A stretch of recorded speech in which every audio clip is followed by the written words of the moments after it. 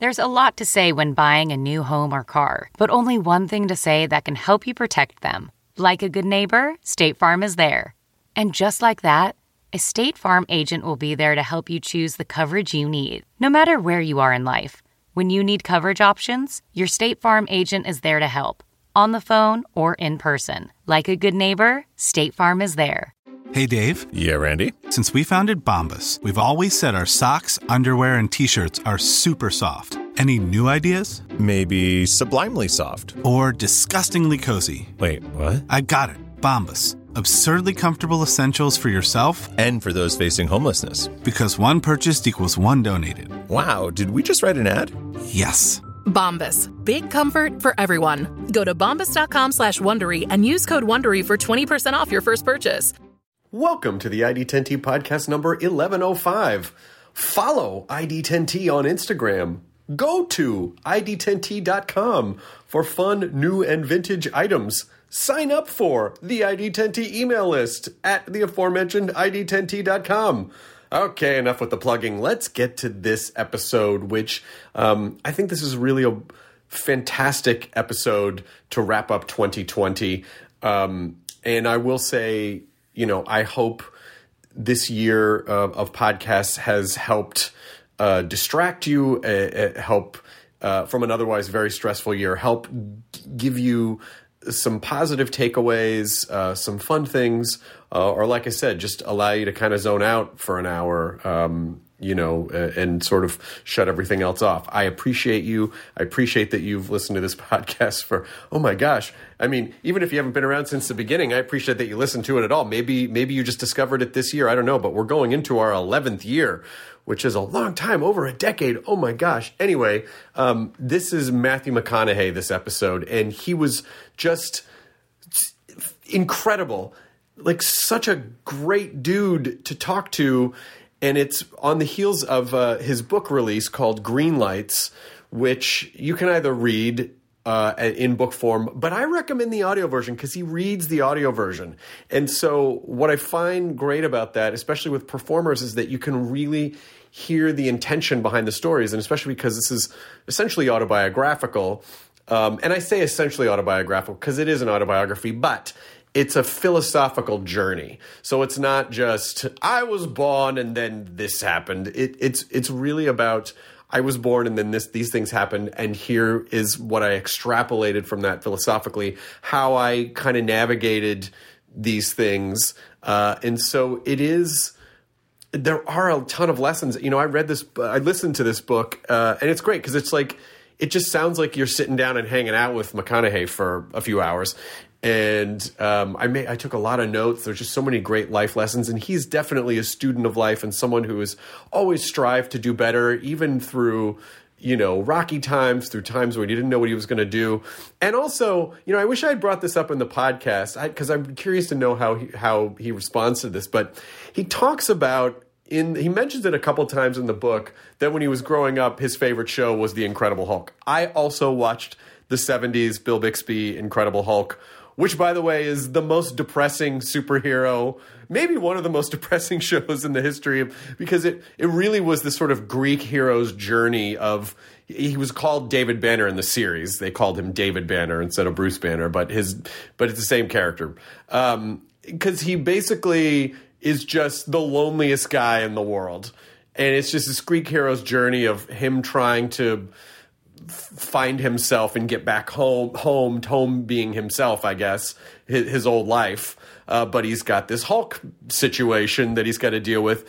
And I find it interesting that, you know, this doesn't give too much away, but Greenlights is really McConaughey's journey. And, you know, oftentimes when he would find himself in crisis, he would hit the road in search of himself, just go somewhere, you know, David Banner style. You know, he would go talk to shaman and he'd go talk to different people and try to get wisdom and understand and go on these trips. And for a long time, he lived like he had an Airstream, and he would just drive around the country and just inhabit places for a while and then move on. And I wanted to ask him, like, do you think that was influenced by David Banner at all from The Incredible Hulk, who kind of had the same, and really, even though David Banner was trying to find a way to quell the raging beast that dwelt within him, ultimately, David Banner and McConaughey were both searching for inner peace. They were both just trying to find it wherever they could. And, McConaughey's green light means go, means move on. It means you can go to the next level, move forward. But Banner's green light was gamma radiation and turned him into the Hulk. Ergo, the super saddest theme song ever. Oh, God, that theme song. I got to learn that on piano. The da-na-na-na. I cried every week when that show was on. I don't think, McConaughey's journey was sad like that every week, but definitely that sort of like the journey of trying to, of going outward to find inward, and find that inner peace and find that wholeness. And he's very open about the whole journey and, seems like he has become centered and kind of found peace. And so I really recommend the audio version of the book. I cannot say enough how much I enjoyed this conversation. He was just so fucking cool and nice and open to talk about anything and had such great information and so many great little nuggets of wisdom.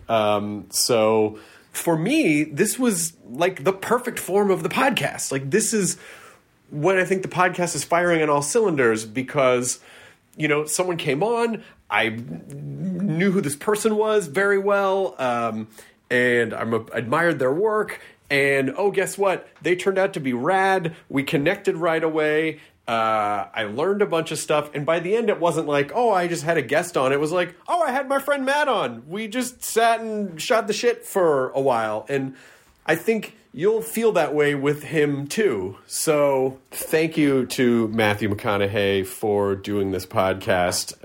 And thank you again for listening to this podcast and hang in there. And we will see you in your ears again in 2021. And until that time, stay safe, stay healthy, and let's roll the thing. La, la, la, la. Sad hulky theme, McConaughey. I'll stop singing and start the thing. ID10T podcast. Rah, rah, rah, rah.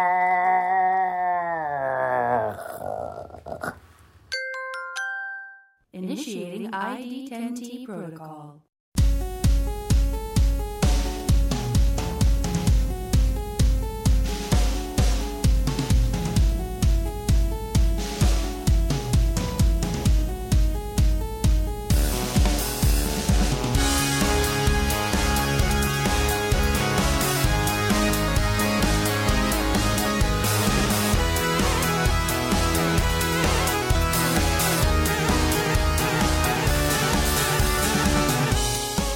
Howdy.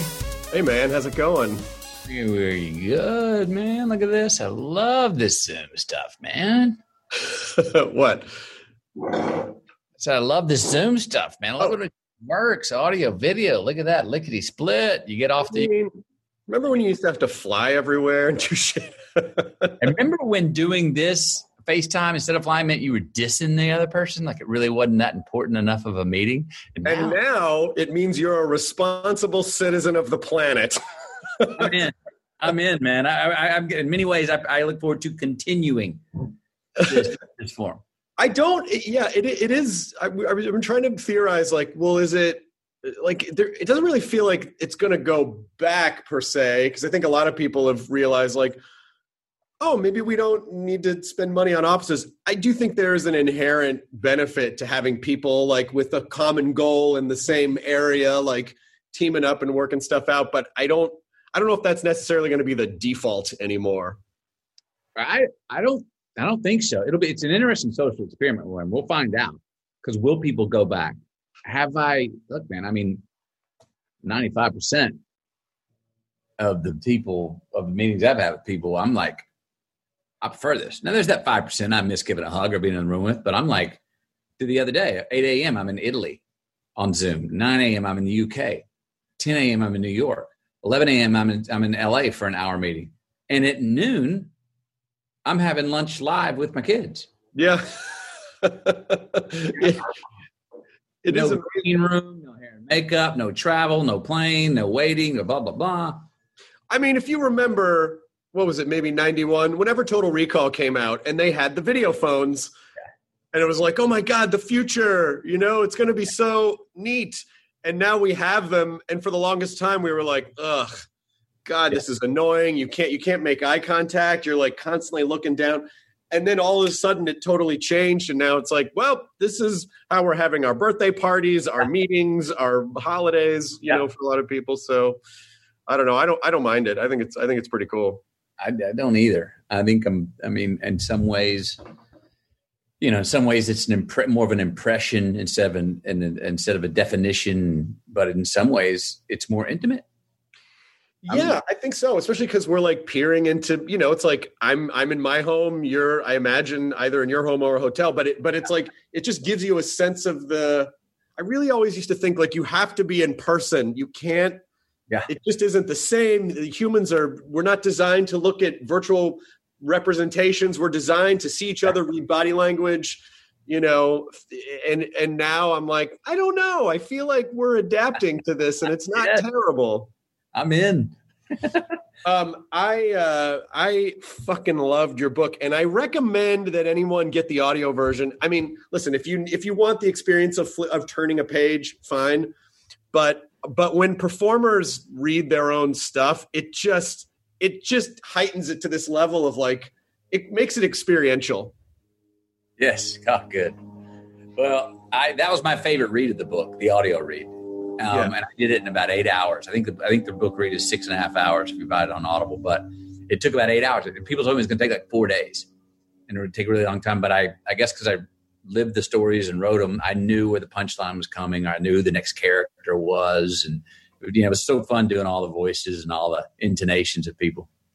Well, yeah, that's the thing, because it's, to hear your intent and to hear when things are light or to hear when things have gravity or to feel, it's like we'd kind of be doing the emotional math on that if we were reading the book. But to hear you perform it, it really is like spending, 6 hours just hanging out with you. And it does feel like a hangout, which I think is partially why the book is doing so well. And also people are just fascinated by you as a creature. I think the storytelling and the aphorisms and the kind of like, Southern country lawyer, it all just, it's almost like, holy fuck, I'm listening to Matthew McConaughey do a Matthew McConaughey character. It's fucking amazing. I mean, I love it. It's just fun. It's just fun to listen to because and the sort of the philosophical, because I've noticed I was very fascinated by the fact that you've done some of the more philosophical podcasts. You did Ryan Holiday's and you did Russell Brand's. And, I would say this one is on the cusp of that kind of like, what does it all mean, man, kind of podcast, but the tone of it is really your philosophical journey. And about halfway through, I was like, I think McConaughey is like a truth grifter. He's trying to con the universe out of the truth. And then later in the book, you go, yeah, I think I'm like a grifter. I don't know. Am I a grifter? Am I just trying to? And I'm like, holy shit. Do you feel that way?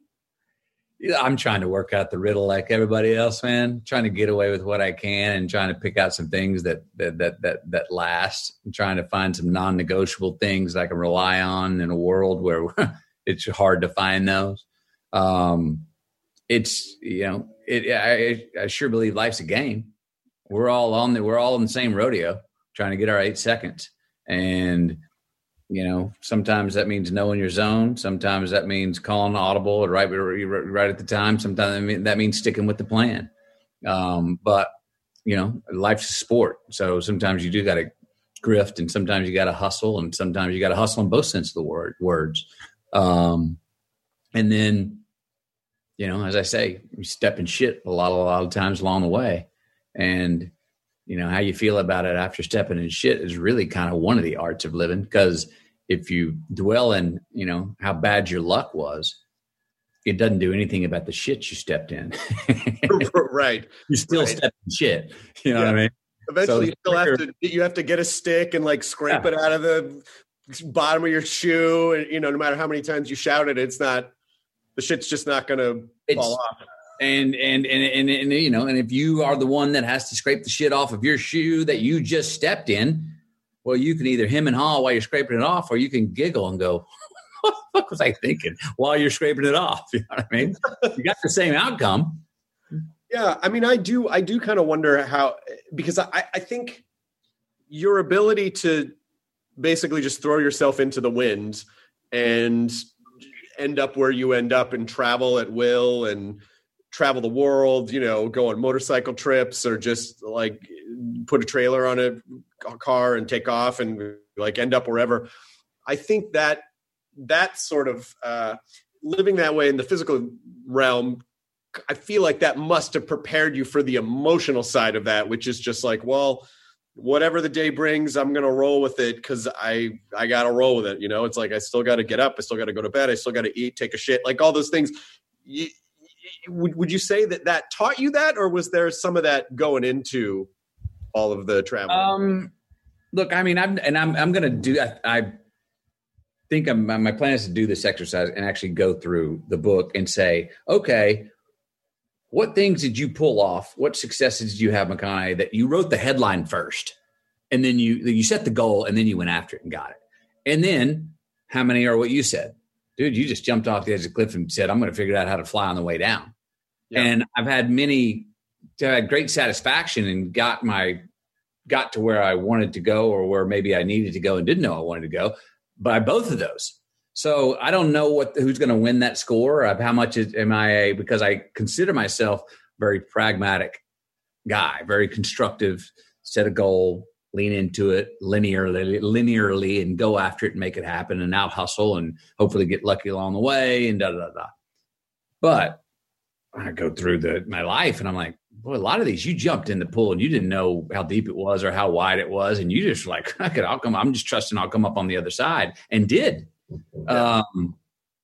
I mean, I got that line in there somewhere in the book, but it was a line from my roommate in college, his great grandfather. He went back home to Alabama for spring break and came back really excited about what he had learned from his grandfather. I said, what? He goes, I said, Pappy, I said, what's the greatest advice you could give me? And his grandpappy was like 95 years old.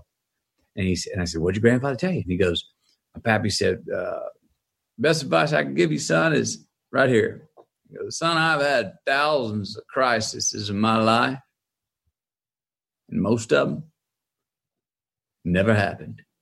So that was like, oh yeah. So maybe, that part of that traveling and going around the world and seeing that, shit usually doesn't go according to plan, or take that exit off the highway, go explore a little bit.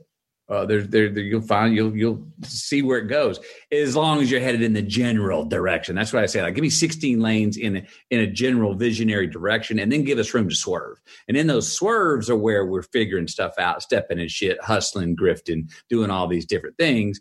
But if we can trust that our direction, our compass is headed in the general direction. Hey, it's okay to get off the feeder road. It's okay to take some exits, because if we're going east, if we're going to Miami and we know we're going east, we may end up headed towards North Carolina on the way, and maybe we could have taken the southern route, but we're still heading east. It's okay. Trust that. We can put that one away and just trust in that, Yeah. And you'll still find, I think there was also something in there about like, it kind of doesn't matter what you choose, but just commit to your choice. Yes. Because whether or not you end up in North Carolina or Alabama or Chicago or whatever, you're going to find gems along the way. It's just sort of like which path do you want to take? It's not necessarily that one is better than the other. But it's a really good point you're bringing up, and no one else has actually brought up that point. But that is so true. I mean, we've all done it. Sitting there, look, on one side, we usually know what the choice is, but the art is in like when to implement the choice, the timing. But on the other side, I've done it. You sit there and you go, well, this or this, man. Let me deconstruct this thing. And you're in limbo. And you look up a week later, you're still in limbo. You look up a month later, you're still in limbo. You look up a year later. I've got a friend who's been sitting there going, I'm not sure which one to do for 12 years. Oh my gosh. Just pick one. I mean, you would have already, if you just picked one at the beginning and just commit to it and go, I'm in full hearted. I'm going to find out. That's a lot of times seems to be a good idea. It's like, it's not even about which choice you make sometimes. Just pick one and commit to it and say, I'm going to find out. I may regret it. I may not. Yeah. But I think that's also kind of the danger of assuming that life is a complete pass or fail. It's like 100% or zero. There's like we're hampered by perfectionism, which is the complete enemy of anything creative or artistic. And that's why I think where we really get locked in, because we want to control the outcome, or we want to feel like this was perfect. And it's like, yeah, but you've already fucked it up because you haven't decided. So there's not, those choices probably aren't even the same anymore. Like everything, the world has evolved past where you are. Yeah, for sure. But I think that thing that the great grandfather said about the 1,000 crises is the sort of the imagined catastrophes and the catastrophizing, and especially now it's where we have a lot more time to sit around and catastrophize. But it's something that you sort of said at the end of the book about, and I think it has to do with like when we're too busy trying not to die or something, we don't live, because our survival instinct, which is supposed to be helpful, can also hamper us in a lot of ways, right? Because you take it so literally, like, oh, I have to survive in the best possible way, that it makes you inactive, and you imagine all these horrible things. And you're right, a lot of them, like, did it make your life better that you sat around and, gave yourself an ulcer, like freaking the fuck out? I don't know. Look, there's an affirmative choice. There's a way to play offense in every situation, even if you're playing defense. I mean, like, to use sports analogies, the best defenses are on the front of the foot. You know what I mean? They're leaning in, they're anticipating, even though they're trying to keep you from getting somewhere. It's like what I say about, I understand. Sometimes we want to run from things, or sometimes, we do fall. But in those moments, well, let's not run from something unless we have something that we're running towards. Mm-hmm. Or, hey, you're about to fall. Okay, right before as soon as that instant moment when you're about to fall, jump. You know what I mean? Make the affirmative out of the defense. So that defense against, I don't want to fail, or, I'm gonna die. I'm going to try and keep myself from dying, is playing defense. Right. Rather than saying the people that live the longest and or seem to be the happiest. And this is Dan Buettner found this out with Blue Zones when he studied centurions through society, people that live the longest. And the secret was they never tried not to die. They never tried to live longer. They never worked to live longer. They forgot to die. Right. So you see the inverse on it, that they weren't defending something. They were just moving forward going, I'm in the affirmative. Why am I living longer? Like, I don't remember. What is it? Because you see a lot of doctors, it's like, no, it's because I forgot what the hospital was, or whatever that is. You know what I mean? It's like, I didn't think about defending, or I have to work to see how long I can make it. And that leads into then the thing of what do we call success? What do we call quality? We measure it in America by more, right. Live longer. Well, I'm like, I'm not sure. You want 60 happy or 90 not? I'll take the 60 happy. You can have the other 30, dude.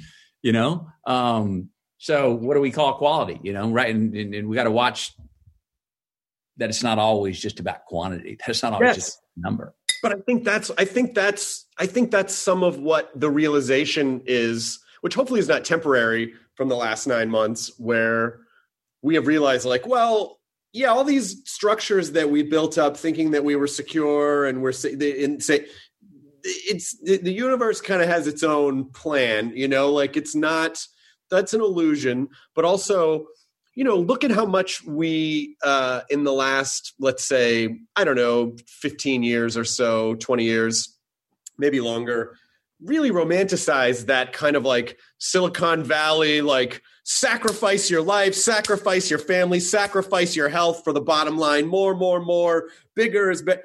And now and as someone who kind of subscribed to that when I was younger, now I'm like, I think I like walking my dog. I know I like walking my dog with my wife at night. I know I don't want to work 7.5 days a week anymore. I know that it's nice to have space, and that I think is what you're talking about, the balance. I think that is somewhere in there lies the success. Do you get to do some of the things that you want to do? Yes. Do you have to do anything that you don't want to do to survive? No. Well, then you are successful. Right. Another $1 billion is not going to cement that anymore. It's probably going to create more stress, as a matter of fact. Yeah. Well, we blindly follow that. That's what we're told. What do you want to succeed? What do you want to get respect? Money and fame, baby. You know what I mean? And then we act surprised when those people are in leadership roles. Maybe they're irresponsible in their role. And we're like, what do you mean? We created it. Just turn on the TV. Look at every advertisement, more. No, don't go fix that toy, son. Let's just go buy another one. You know what I mean?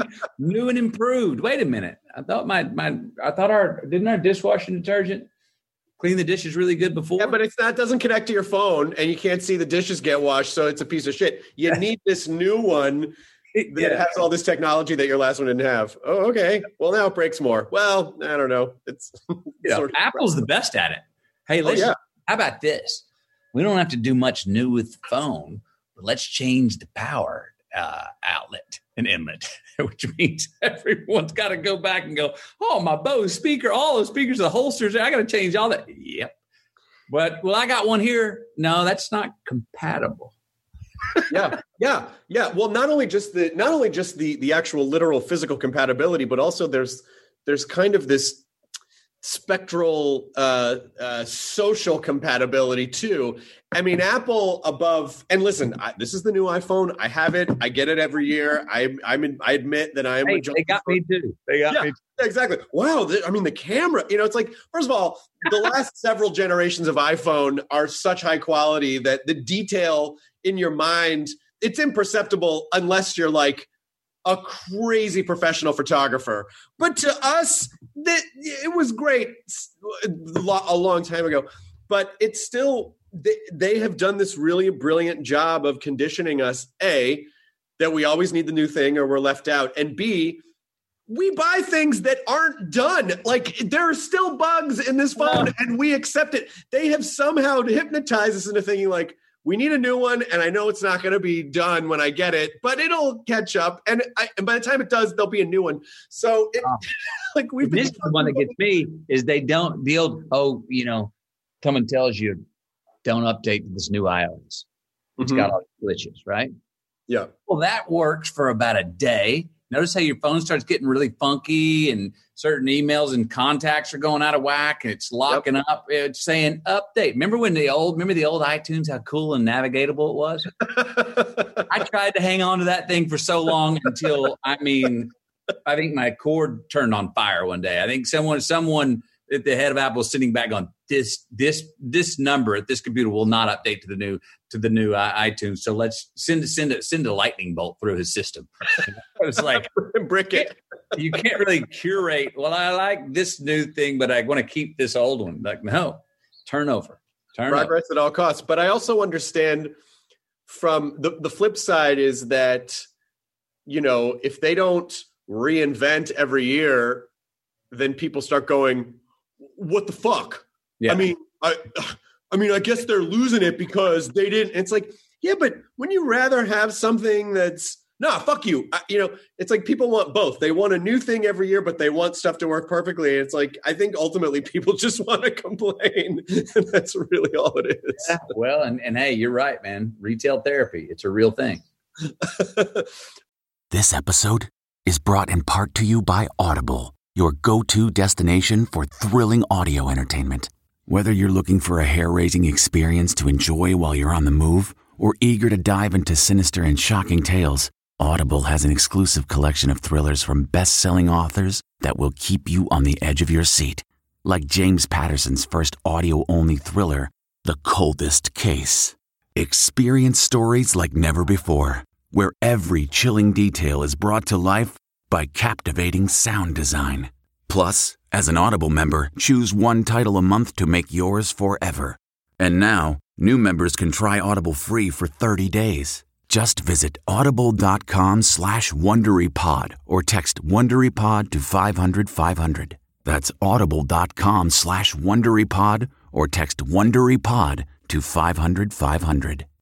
Ready to pop the question? The jewelers at BlueNile.com have got sparkle down to a science with beautiful lab-grown diamonds worthy of your most brilliant moments. Their lab-grown diamonds are independently graded and guaranteed identical to natural diamonds, and they're ready to ship to your door. Go to BlueNile.com and use promo code AUDIO to get $50 off your purchase of $500 or more. That's code AUDIO at BlueNile.com for $50 off. BlueNile.com, code AUDIO. But that, the perspective of hearing a very unfiltered, your point of view of your journey of like, you really did get famous in a weekend in a way that clearly was very jarring because you had to basically go on a walkabout afterwards.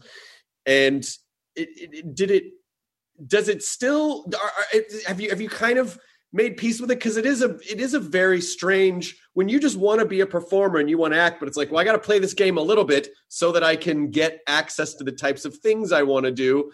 But it does kind of tug at the ego, and it kind of pulls in all these other, and none of that stuff isn't entirely real. So what is the balance, and how do you keep it kind of tethered?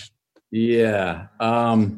Well, look, early on, as you brought up, I had to take several walkabouts to go be with myself, to sift through the bullshit and the truth, or at least the best I could, and see what the hell mattered to me, and let memory catch up, etc. I think, one of the things came to me after 7 years in Hollywood, and it was probably the best secret that I had learned after I was famous and how to deal with it. Get the joke. It ain't personal. It's business, baby. Now, as soon as I did that, then those people who I had many dinners and was on the ballot to be their godfather to their children, that now that maybe my last 2 movies didn't do so well, won't return my phone call. Right. I'm like, oh, that doesn't bruise me anymore. Oh, okay. I get it. It ain't personal. I get it, dude. Yeah, cool. And now then I go make movies that do, and now they're calling me, and I'm not picking that phone up. I'm like, yeah, I'll pick the phone up. I'm not even going to bring it up to them. I get it. It wasn't personal. But if I wouldn't have got the joke, that person calls back later, and you're like, fuck you, dude. I remember you wouldn't even, So I'm like, just letting that shit slide. So part of it is, I've played the game. There's a bit of a game to play. We were talking about life earlier, the Hollywood game. There's a game to play. I understood. I have, I tell that Rain of Fire story. Yeah, right. I was aware look, it's not on the book of how to get apart, but I understood, I just shaved my head. There's a picture of me with a really chalk white skull that has dents in it, and I do not look attractive. And now all of a sudden the studio's saying, you did not shave your head, and if you did, bad karma will come your way, aka you'll lose the job. So I go, all right, let's talk about grifting again. Yes.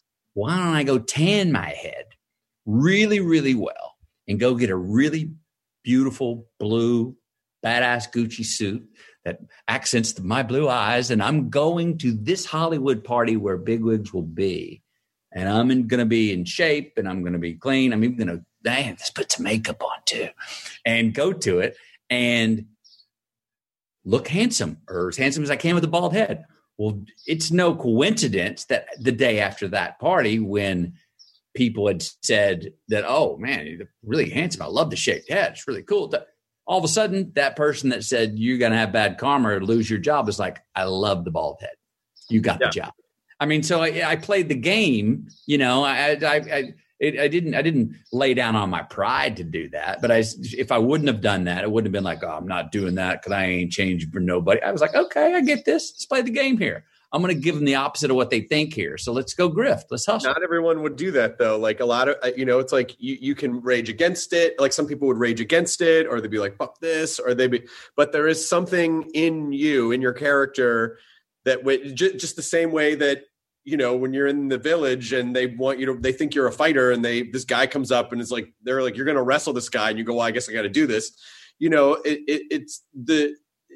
It's looking at things as like challenges. I mean, that doesn't surprise me that you did Ryan's podcast, because that's a very stoic, like, how do I make the obstacle the way? How do I make this challenge? It's like you see green lights as happening, but in some cases I see you as like kicking the fucking red light until it blinks, green. And then you go. I almost don't know if there are any red lights, because I think a lot of times you go, well, how do I make this red light a green light? Or how do I, Well, ultimately, I don't think there are. Like I said, I wrote, I've talked about my father dying was a red light event. This year, 2020, a red light year. Yeah. But where, that him moving on was a big red light tragedy in my life. But man, did it give me green light assets, which I think I write about in the book about. I gained courage to be a man from him passing, of not having him there to rely on, to have my back, to now own up to the values that he'd been teaching me, but I hadn't really been practicing because, hey, he's got my back. Now, that's not making lemonade out of lemons. It's not. I'm not into that Hallmark card shit. But that is saying both are true. And he died, and that crisis is a red light. But boy, it gave me some lessons and catapulted me into becoming putting fast forward, really getting nitty gritty with becoming the man I want to become. So those are green lights. So ultimately, I don't know if you can say, that's why, I'm still working on, do all red lights turn green, or do they just reveal green light assets via them? The art is the yellow light. What do you do, man? Do you speed up or do you slow down and stuff? Exactly. Because sometimes we need to slow down for the yellow, which then turns to a red, and take a little introspective time like we've done this year. Take some inventory. Why do I keep stepping in that same pile of shit every time I come around this corner? Well, I keep stepping on it because I've run the yellow light every time. I just keep going. Get up, dust it off, be resilient. Come back around the bend, step in the same pile of shit again. Okay, dust off, carry on. Well, so we needed red, or we need the red light to look back and go, why do I keep doing that? But a lot of times we slow down at that yellow because you said the word earlier. We almost think we want the pain. We want to turn the little crisis, the little problem, into a big crisis. We find ourselves dwelling in it and almost being victimized by it. When in hindsight, we ought to look at a lot of those yellow lights and go, fuck this, man. I'm putting the pedal to the metal. I ain't giving that crisis credit. You know what I mean? That crisis ain't going to get my time. That's a great way to think about it. But also, at least in California, you can turn right on a red. You know what I mean? Like there are other things sometimes. But having been in the Dead Dad Club for 7 years now, when you start talking about that, I instantly understand. And I think anyone who's lost their dad understands, because how to grieve and how to sort of feel a little more independence without your dad to rely on is oddly I don't want to say the last lesson they teach us. Cause I feel like, at different points in your life, you're like, oh, okay, well now I'm in my 40s. Oh, I get, you do have revelations along the way, or I don't know if you find yourself saying something and go, oh my God, that was my dad, like having those moments. But it is that kind of like, holy shit, in death, they teach us stuff at the same time. It kind of never ends in a beautiful way. Well, and how about these? One of the other great lessons is that in death of a loved one is that you find out that the messenger wasn't abiding by all of his messages. Mm-hmm. So again, in understanding sort of like Hollywood, it ain't personal, it's just business. You can go, come on, Dad, I can't believe that was all about. So you raised me on that, but you weren't even practicing that. Yeah. Or you go, oh, okay.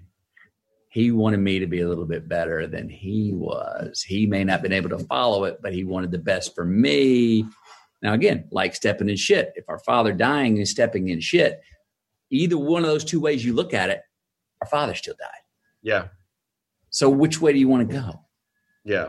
Hemming and hawing him for going, I found out you had a bill, that you owed money to somebody, and you taught me, all you'd always taught me is never owe anybody money and pay your money, or whatever that is, whatever that thing is, we find out, or we see a crack in between what the message was given and what the messenger was doing. Outcome's the same. How can we take it and go, all right, I'm going to use it again? That's one of the lessons I've gotten from my father moving on, because I had some of those things where I saw the gap between what he was teaching me and what he was actually practicing. But he probably just wanted you to not go through the same shit that he went through. It's like the same way that for your kids, you probably say stuff, and in the back of your mind, you're like, well, I don't know. I'm sure I've done that before, but it's better to just kind of, because they're going to make their own fresh mistakes, and you want to do. But my dad was pretty open about that. He was like, "Oh, I don't want you to make the same mistakes that I made." He was pretty open about that. And I feel like when we're about to start trying to have kids, I feel like I'll do the same thing. But I will sort of cop to like, look, here are mistakes that I've made in my life, but you go innovate your own mistakes. Don't do this or that. Yeah. Evolve the mistakes, please. Yeah, exactly. But even just, hearing you talk about that, talking about your dad and then the business. And first of all, whenever someone says it's just business, I always feel like, oh, I get it. You want to do something shitty, but you still want to be able to sleep at night. So you just couch it in this, like, it's just business. But that approach isn't just for the entertainment business. It's like, if we could apply that to the universe and not personalize everything, I feel like life would be a bit easier, because we do tend to personalize everything. I mean, the universe does have that same kind of sense of humor of the business, right? Yeah. And so it's the business of living, the business of life. Yeah. Yeah. But it is, but you do have to figure out how to adapt to that. And that is just something that I think it sounds like you always kind of had that. Or did you have to learn that? I think that one of the top, if I had maybe the top trait that I got is from my family, what was instilled in us was resilience. We were taught to do what I was saying earlier. You fall down, man, you get back up, dust yourself off, and carry on. And it's gotten me a long way in a lot of different ways in life. In my 20s, I noticed a loophole in that theory, that if you are ultimately so resilient, you become an absolute repeat offender in your mistakes, because you don't care about falling down, because you just get back up again and you step in that same pile of shit. And I remember, going to my mom going, it's kind of like the golden rule, Mom. There's a loophole there. Doing to others, you would have them doing to you. But what if not everyone wants to do what you want to do? There's a loophole in that one. It's kind of like this resilience thing. And I said, but then, my mother is an example. She's 88 years young, man. She is on it, man. She's with us because of COVID, not because she needed to be with us. I asked her this question. She's Miss Resilient and has never likes to be introspective. And now, mind you, she can talk about any subject, everything, loves both sides of an argument, all that stuff. But at the same time, I ask her, Mom, talking about message and messenger, because our parents people become more outlaws. It's like when you're in 20s, you're revolutionary. 30s, 40s, you start to notice, hey, Mom and Dad were right. I think I'm gonna be more responsible about these things. And around the 60s, people become revolutionaries again. They are inconsiderate son of a bitches. They don't, maybe because they see death coming and are like, I don't give a shit. I think that's it. So I ask her, I go, Mom, you're fibbing and doing all this, getting away with it. I said, what all this stuff you taught us? I go, don't you have anything at the end of the day that you lay down and make a list of like, I regret this, or I could have done this better. And she goes, oh, honey, I make a mental list every night before I go to bed. And it's usually 20, 25 items long of things that I regret, things that I could have done better, things that I want to improve on. I said, well, good. least you're conscientious about that. She goes, but the thing is, when I wake up in the morning, I forgot them all. But she's like an example of like the value of denial if you really commit to it. Right. Well, you know? Yeah, but I also think it exemplifies the idea of life being a practice rather than a goalpost. You know what I mean? Right. Where and I guess it's sort of like, you don't go to the gym one time and go, well, I am fit for life. Boy, oh boy. You know, it's like, it requires maintenance. You don't have to do it, but then as you get older, your life might get a little harder. Right. And so but I think that applies to life too. It's like, yeah, you do have to keep reminding yourself stuff. You might have to do that every night when you go to bed, and then the next night and the next night. But I guess, I don't know. Do you think the trick is just like, well, just deal with what you can deal with in a day, and don't take on, the next 30 years every day of your life? I think it's a bit of both. I think it's big, a day at a time with the big picture in mind. Meaning, I do think there's value, and this is why I'm a fan of people speaking about themselves in the third person, which I'm a big fan of. Because it actually it gives us another view of awareness about ourselves. Right. So we have the subjective eye. All right, I'm in it, my head's down, in process all the time, and I know for me, the best work I've done in my life is when I finish on a set and they go, that's a wrap. And I go, okay, see you tomorrow. And they go, no, that's a film wrap. We're done. And I'm like, oh, it's done? Like my head was so down, I was just in it. At the same time, I do like to write a headline first.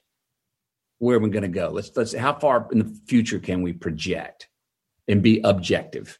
Mm-hmm. To go, well, I'm going to hop out of myself and have a look at myself, who I am and how I'm doing and how the world sees me and my proverbial jumbotron in my mind and where I'm going. And let's go forward 10 years. So let's go to our deathbed and write our eulogy. And what would that be? That's an objective third person look at ourselves and our life that I think value in being conscious of.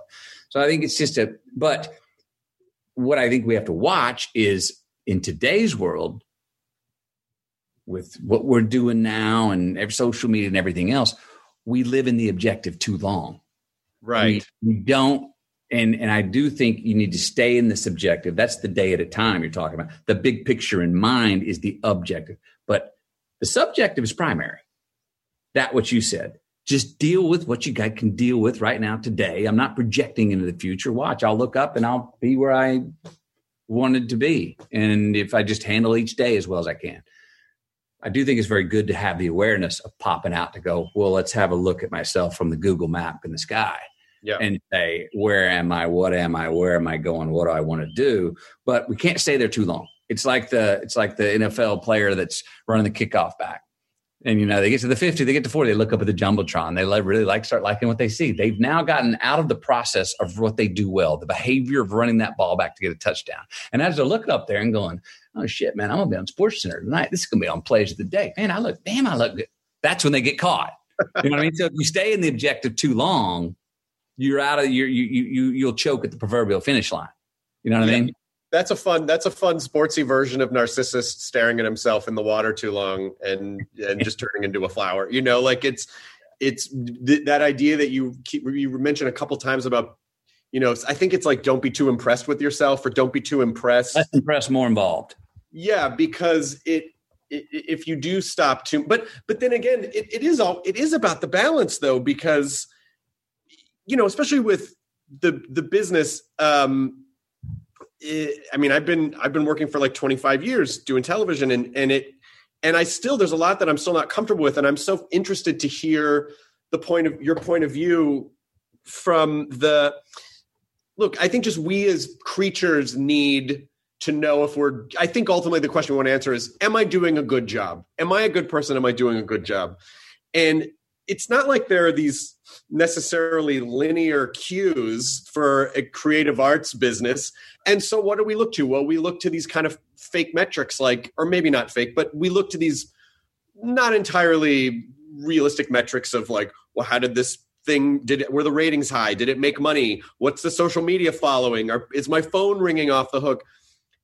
And a balance of that, I guess, makes sense if you want to keep doing what you're doing. But how do you kind of navigate and keep your keep your success cues healthy so that you don't, or what do you look at? I know you started to just pursue things that were only meaningful to you, but how are you doing it now? Well, look, I'm in a really opportunistic spot right now for feeling satisfied with what I'm doing. The book is the most truest permanent extension of myself. It's doing well, which makes me very happy because I'm like, man, you wrote, directed, edited, you did everything. You lived it and you wrote about it. And, there's only one filter. It's the written word. We go perform.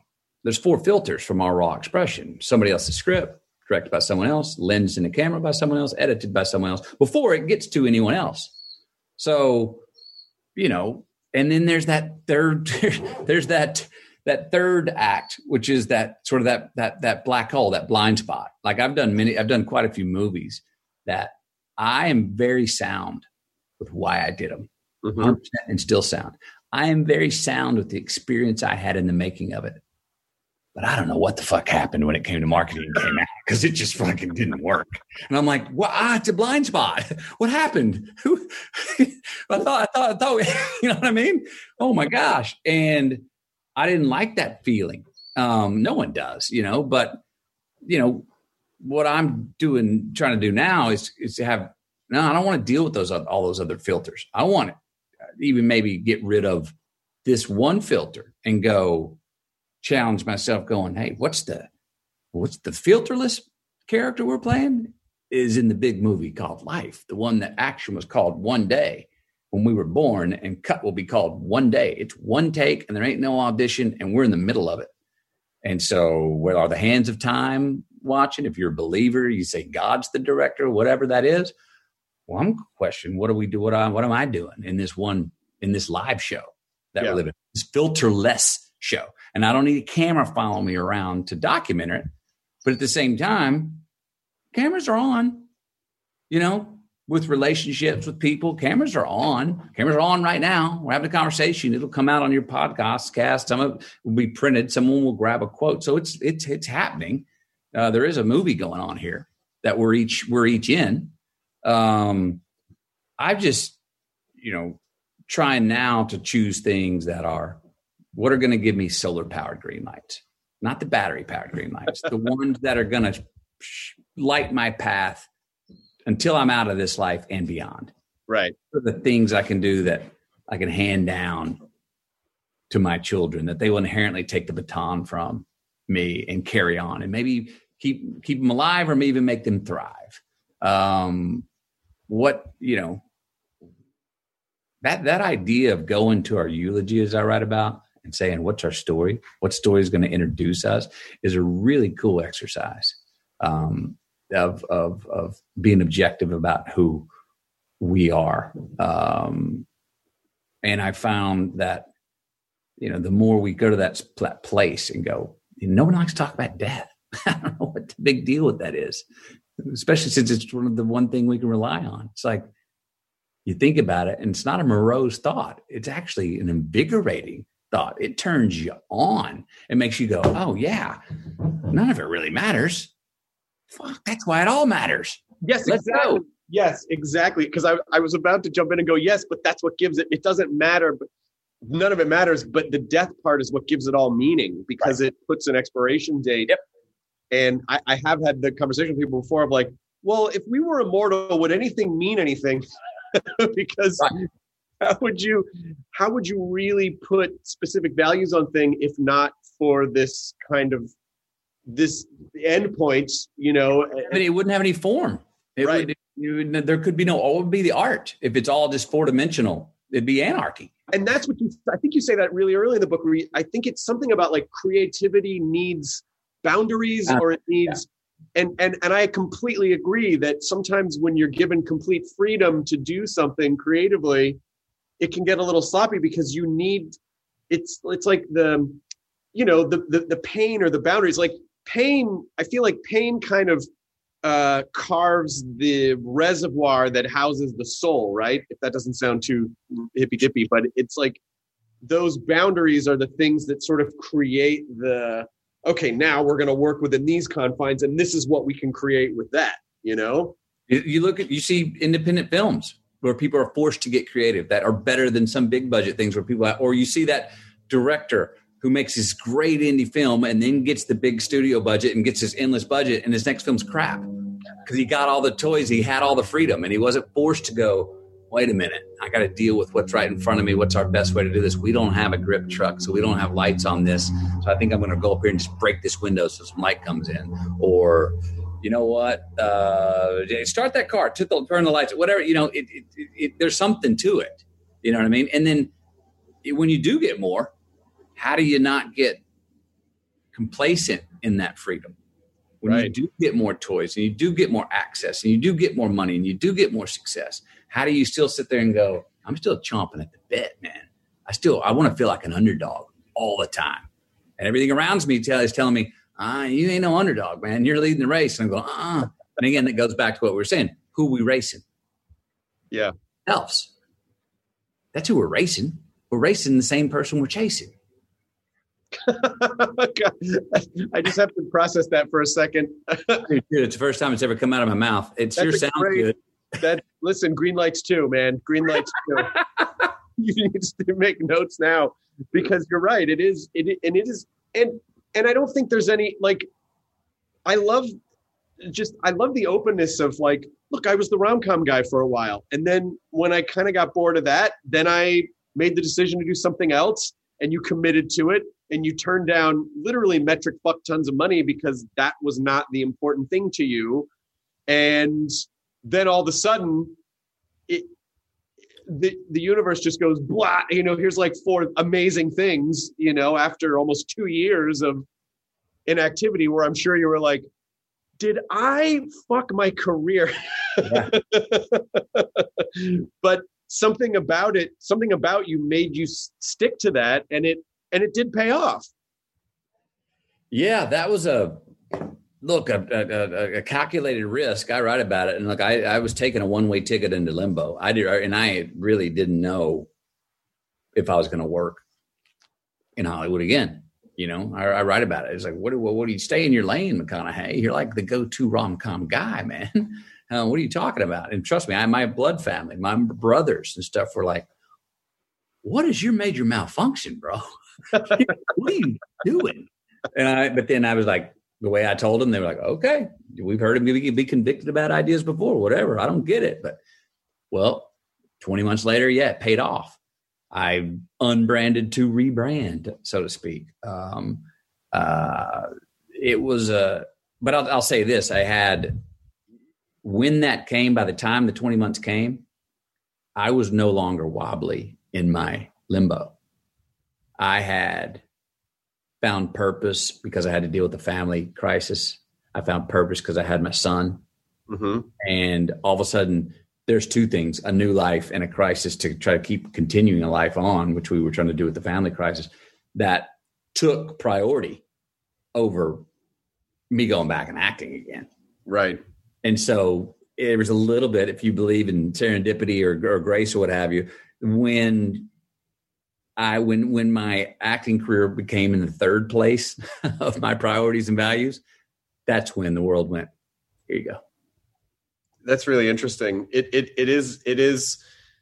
I actually, first of all, I took so many fucking notes from your book because listen, in general, I like self-helpy stuff, and this is self-helpy without being like on the nose self-helpy. It's just like, look, this is my life. This is what happened. This is how I navigated it.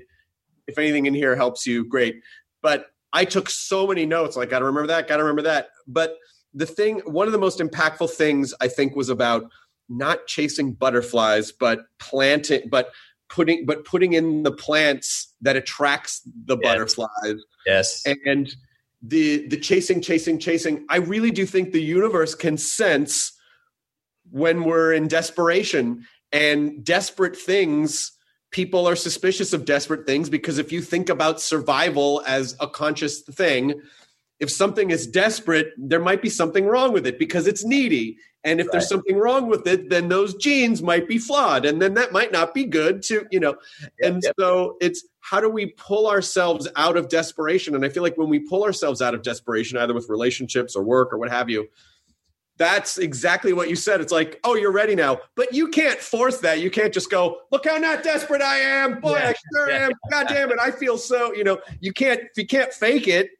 So what is that process of letting go? For you, I guess it was just having other things that were more important. Well, and what was going on unbeknownst to me at the time was my success in rom-coms and my endless pictures of being shirtless on the beach had formed and created a character that not only the studios in Hollywood, but I believe viewers and audiences around the world have gone like, well, no, we don't believe you in anything other than that. Right. So I'm gone. Well, where is he? Damn it. It's about time for another rom-com, McConaughey, isn't it? Where is he on the beach, man? I've been seeing him every other week in the magazines on the beach. Where is he? Huh. Oh, forget about him. I don't know where he went. Now I'm forgotten. Now there's a flatline, an anonymity. Then many months later, someone goes, this is going to be a crazy casting idea, but the new novel, interesting idea that I might want for this role in Killer Joe or Lincoln Lawyer? What about Matthew McConaughey?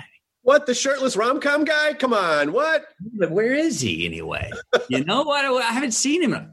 So, I wrote the reinvention story, man. They love it. And I think that's like, look at Cranston in Breaking Bad. He had done comedies and sitcoms most of his career, and he's a great actor. And then all of a sudden you put him in this insane drama, and then people are like, holy shit, because you have this foundation of other stuff. And I think people just love to see people like reinvented or in a new, refreshing light.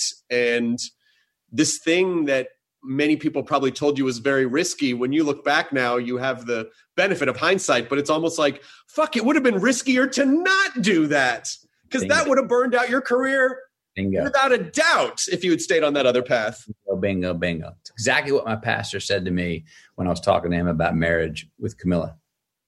What's the bigger risk, McConaughey?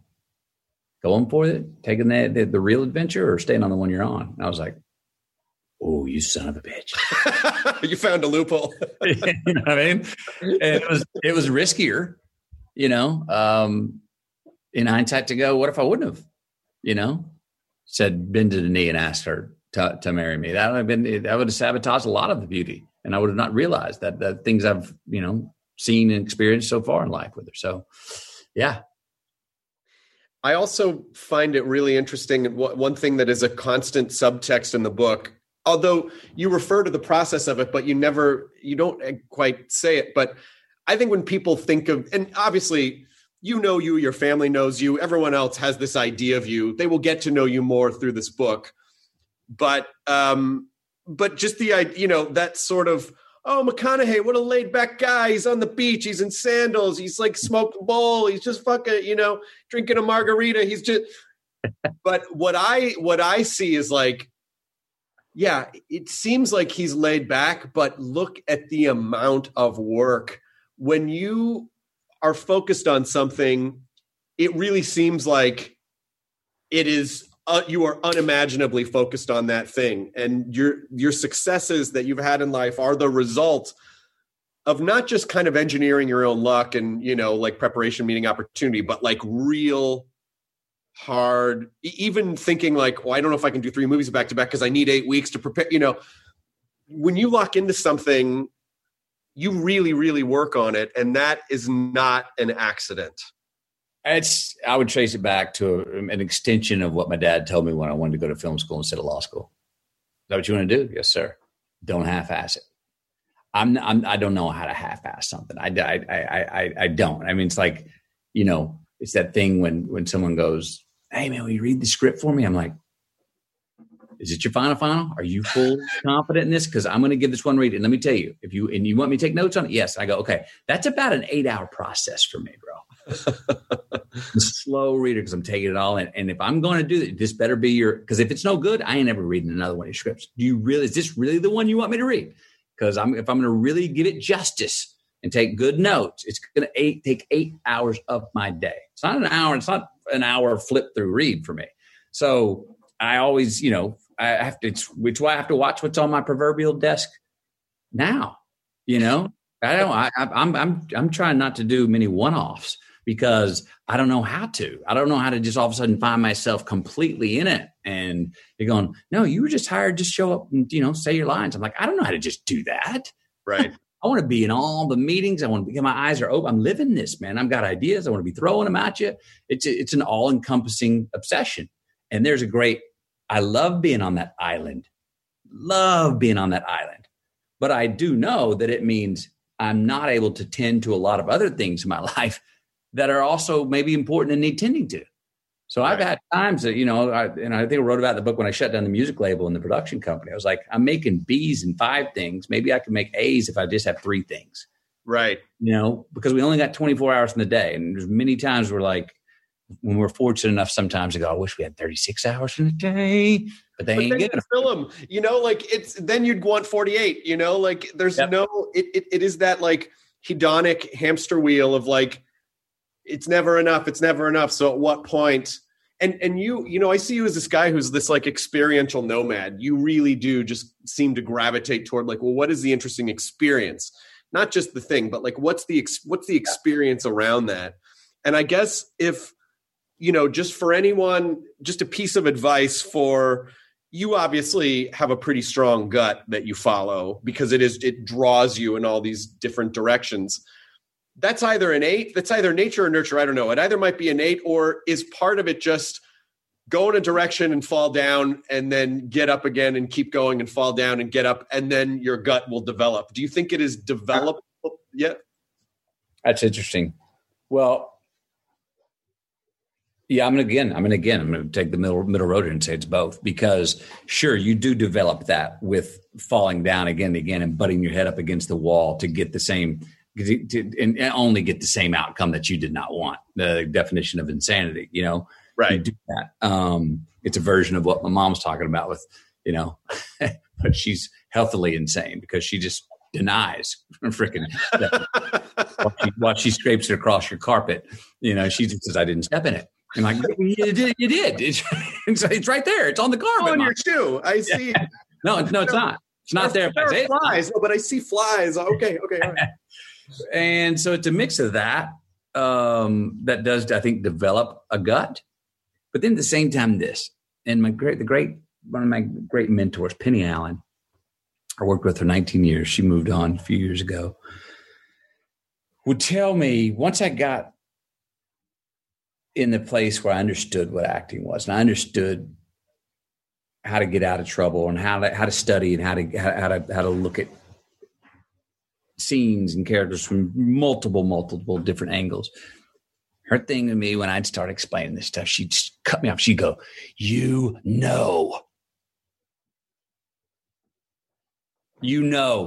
stop it with all this shit. And just go do it.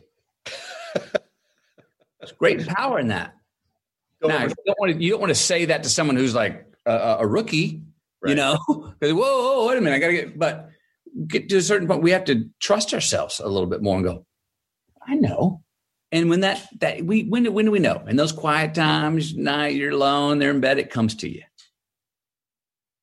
It's going, how do I not let that truth that I know, how do I not let that dim when the project that I know is really not for me, they came back with a little more money, you know what I mean? Or whatever that may be. This might not be a bad script after this. I can find an angle, and I'm not a Puritan on this, dude. I write that funny quip when I was in that 20-month sabbatical about getting only romantic comedies offered. And I would just read them and say no. And this one came in at $8 million. And I said, no, it came back in and they offered $10 million. I said, no, they came back in at $12.5 million. I said, ellipsis. No, thank you. They came back at 14.5. I said, let me read that thing again. And it was the exact same words as the original one, but it was a better script. It was funnier. So I ultimately said no, but I was like, well, hang on a minute. This old one-way, pact you've made with yourself of not doing rom-coms, 14.5. Boy, you should have heard my brothers going off on me on that one. Oh, I'm sure. What are you talking about, my little brother? So you form them, but at the same time, I think we got to. It's. There's times where you got to trust yourself. You're gonna when you said you're about to start working on making a baby. Yeah. Whatever your hunch is for the first 6 months after your newborn, quadruple down on it. Because your instincts are like, you are in tune, dude. Head, heart, what matters. It becomes instinctually. You have something in life now that you are responsible for taking care of because it can't take care for itself.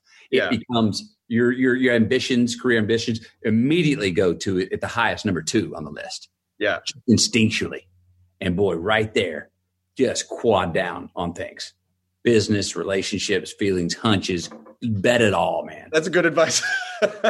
Yeah, because I guess my body on a molecular level would be like, you are totally clued in and hyper-focused because you have to be to keep this being alive. So use those animal instincts. You get a quarter of an inch taller, chin gets a little bit higher, heart gets higher, all of it. You're like, yeah, come on.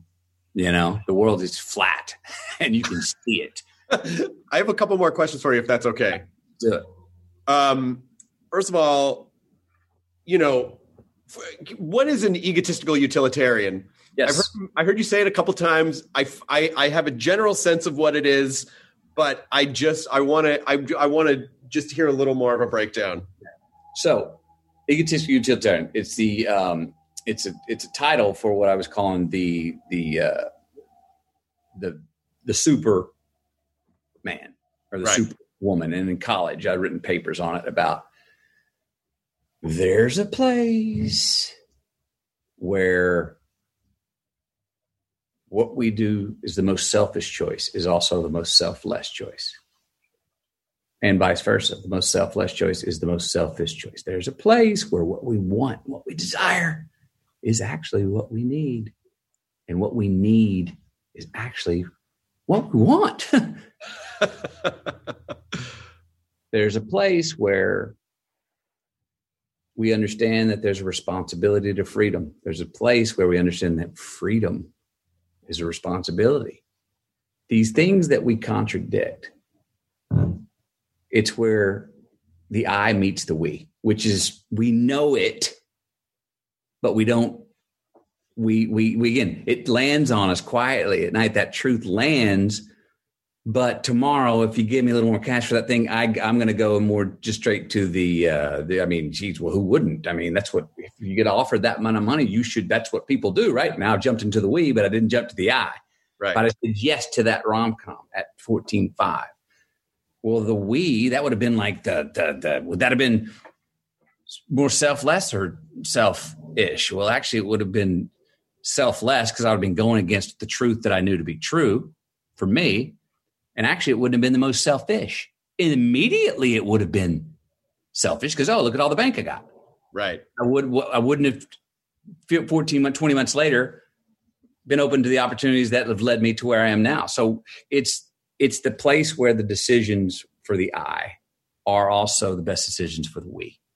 It's the best place where the decision for the individual is also the best for the collective, and vice versa. But it always, I believe, has to start with the personal first. It has to be personal, as we talked about earlier.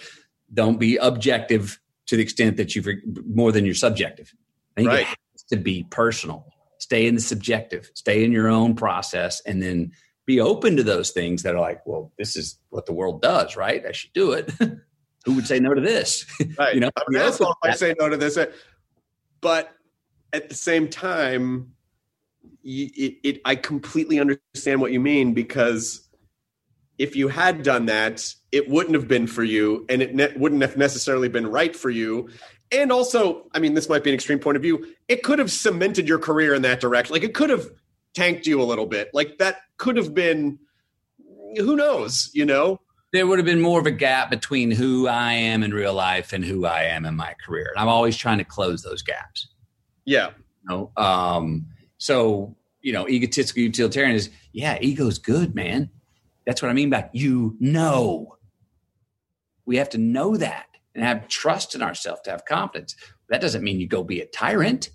Right. That doesn't mean, that's not what it means. Now comes the responsibility. What's more selfish of me or you to pick my pocket?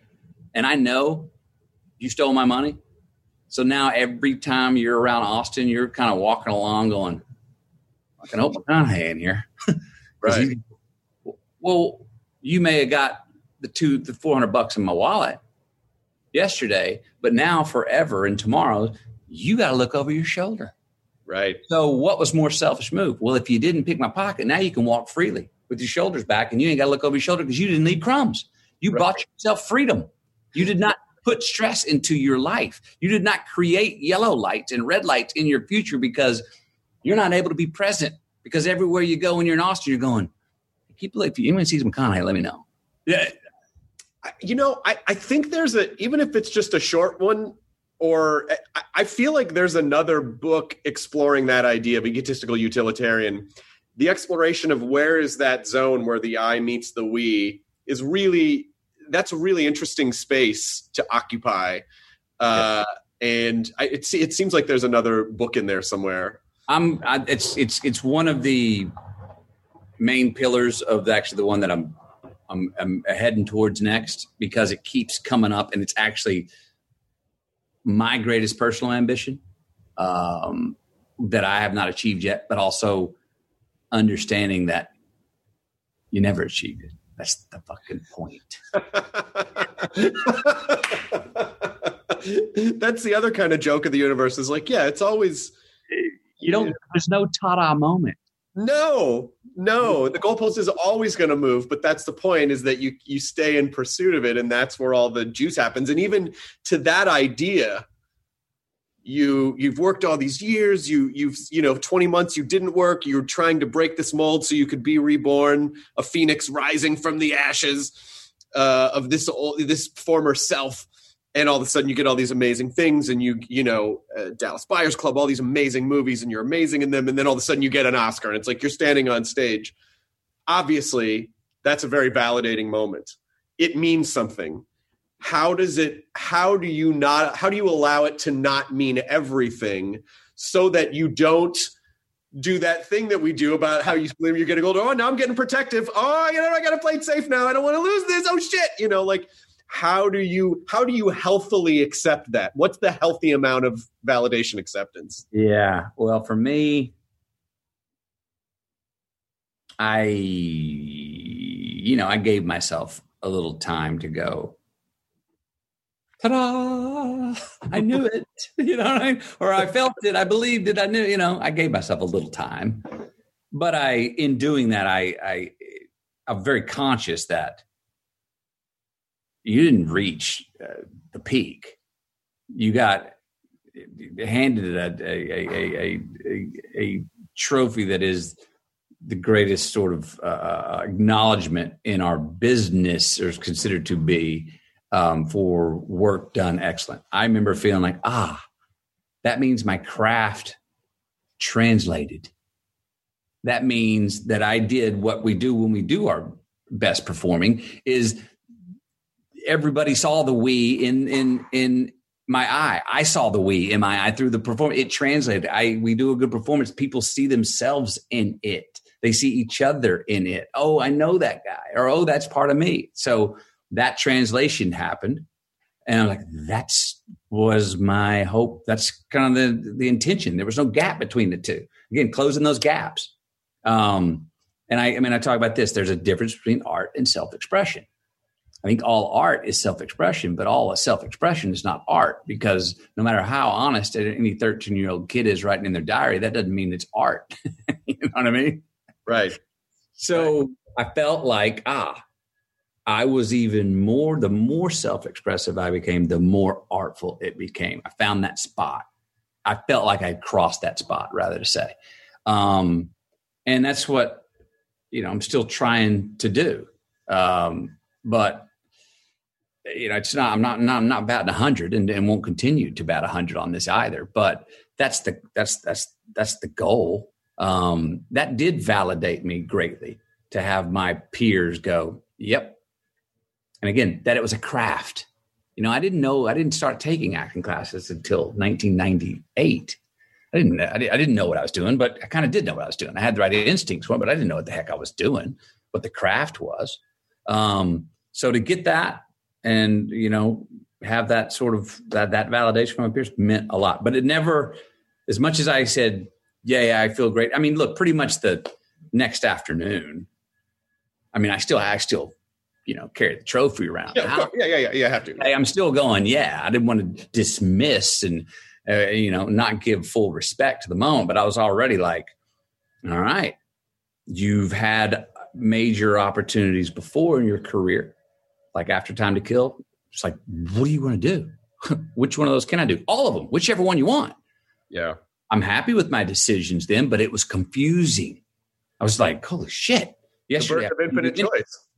Yesterday I couldn't do any, and now you're telling me I can do all of them? Whoa, hang on a second. What do I do? But I was this time like, oh, if this gives me more power and more influence and more opportunity,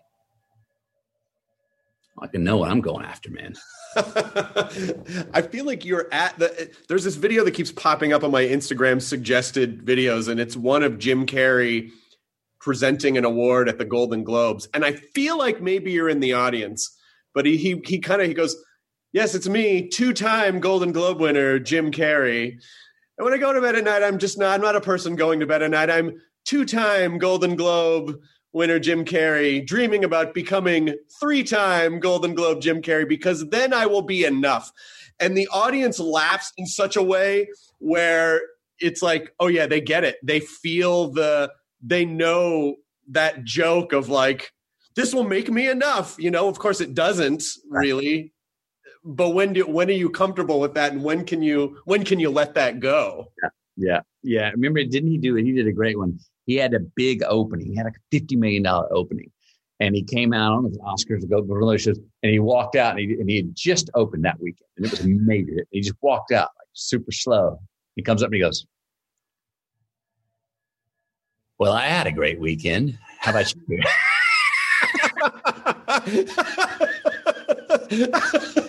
But it's that idea of like what you were saying before of not taking any of it seriously and understanding that there is that joke and it's not personal. And I don't want. Let me throw on this though.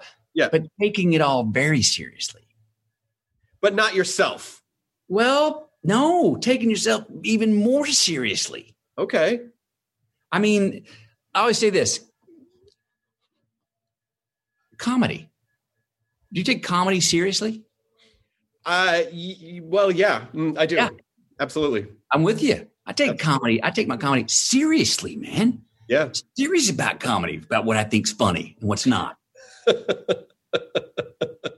I want to, let me make another flip on play on words that it has helped me. I love to be in the know. I want to know, man. Well, I also want to know what I don't know. Right. But I'm still in the know. I'm still in the affirmative. I know. I also know what I don't know. I like to know what I know and what I don't. You know what I mean? Yeah. I'm serious about this. I'm a serious actor. I'm serious about comedy. Damn right. You know what I mean? I know it's a bit off the beat that you were hitting on. Not really. I mean, I get what you're saying though, because you do have to take the work seriously, because if you didn't, then you wouldn't do the work, like it has to mean something to you and it has to have gravity. But let me say this, that winning that trophy, winning that award or whatever that is, that pinnacle, right? Yep. Again, I'm venturing to say, if you take yourself seriously enough, that that's not the end all be all. Right. That that's part of the journey and you reached a peak on that certain hilltop, but that's one of the tops in life. That if you really take yourself seriously, you're like, fucking cool, man. Badass. Yes, I did that. With a lot of help from a lot of other people. Yes. And a lot of things went away, all that stuff, but yes, this is mine. It's mine. I'm going to give myself credit for that. This isn't who I am. Right. It's part of who I am, and way to get to the pinnacle on that one. But this does not identify me. Right. That's the healthy part. take yourself so seriously to be able to do that, I think, is what I think we could do more of. And not have it mean everything. It doesn't mean everything. And again, if we look at it like we never know and we never get there, I got this title that I'm working on that is also maybe it purports around what the next book would be about. Chasing Yet. That's a great title. Personally and professionally, collectively, as individuals, as nations, we ain't never gonna get there. It's not gonna be a utopia, but if we can keep churning every day, getting a little bit better, a little bit closer, that's as good as it gets. It's like science being the practical pursuit of God. You don't get there. I'm so glad you brought up the G word because listen, I'm a lapsed Catholic. I went to all boys Catholic school. When I went to college, I was a philosophy major and became, I guess what you would say, agnostic, atheist agnostic. Now, I don't really know what I believe, but also having been sober for 17 years. But I used to really bristle at like, release to God. And when I used to hear the word God, I used to go, I don't know how I feel about that. And as I've gotten older, maybe it's wisdom or acceptance or whatever, when I hear it, I go, look, even if you don't buy into the old man with the white beard sitting on a cloud, the idea is that we are not in control of anything, really. I mean, we're in control of how we react to things. We're in control of, but maybe the idea is like, hey, you're releasing control to something that's bigger than you. There's something that's bigger than you. And you are acknowledging that you are not the center of everything and something is bigger. And so the release of that is like, oh, I think I get the G word now from that point of view. And what have we been talking about? It's come up many different times in this conversation. When we're chasing is not top of the list. Yeah. In the second or third spot or whatever, we do it better a lot of times. Because we're not trying to control it. Right. Yeah. So I think it's shaking hands with that fact, whatever that is for someone, whether it's the G word or whatever that is, spirituality, that you go, it's that place. What's it matter? Oh shit. That's why it all matters. Oh my God. This has been such a wonderful conversation, and having listened to the book, I already felt like I spent a handful of hours with you, but this was just such an absolute joy to be able to really deep dive into just the stuff that stuck out to me in the book. And I really hope people listen to it, or at least read it, but listen to it and really experience it, because you are, you are an experience, and your experience will inform other people kind of figuring out their own experiences. I hope you know that, as therapeutic as I'm sure this was to you, I do believe that this book will kind of help people start to find their own way. Wow. That's really cool of you to say. Thank you. Look, in whatever way, that'd be awesome. And if we can each help each other on our own way, help ourselves on our own way, and help others on their own way. If we can do that, we all got job security forever. Well, thanks, man. I hope you and your family are staying safe and healthy in this very surreal timeline that humanity is in. But, I also think this book came out at the right time, because it's very hopeful feeling. It just feels like it feels like I felt like I'm a freshman and there's a senior sitting me down going, hey man, you're going to get through high school. It's going to be tough. Don't you worry about it. I'm like, oh my God, a senior sat down and talked to me. I can't believe this. I feel this is so cool. This is going to be rough, but you're going to get through it. I got through it, it all, and I think that is also the other thing in the bigger picture that is going to be helpful for people, is that it does feel hopeful at the same time. Heard, man. Well, I'm with that. I think, a little hope never seems to go out of style. There's a lot to be hopeful about, man. There really is, especially now coming out of this year. Everyone's looking for new beginnings, man, and we could all use one. Cool, man. Well, again, this was a real pleasure, and I hope you hang in there, man. And I hope to see you again sometime. You as well. See you hopefully in the new year. All right. All right. Take care. I'll be good. ID10T scanning complete. Enjoy your burrito. Nancy's love story could have been ripped right out of the pages of one of her own novels. She was a romance mystery writer who happens to be married to a chef. But this story didn't end with a happily ever after. When I stepped into the kitchen, I could see that Chef Brophy was on the ground, and I heard somebody say, "Call 911."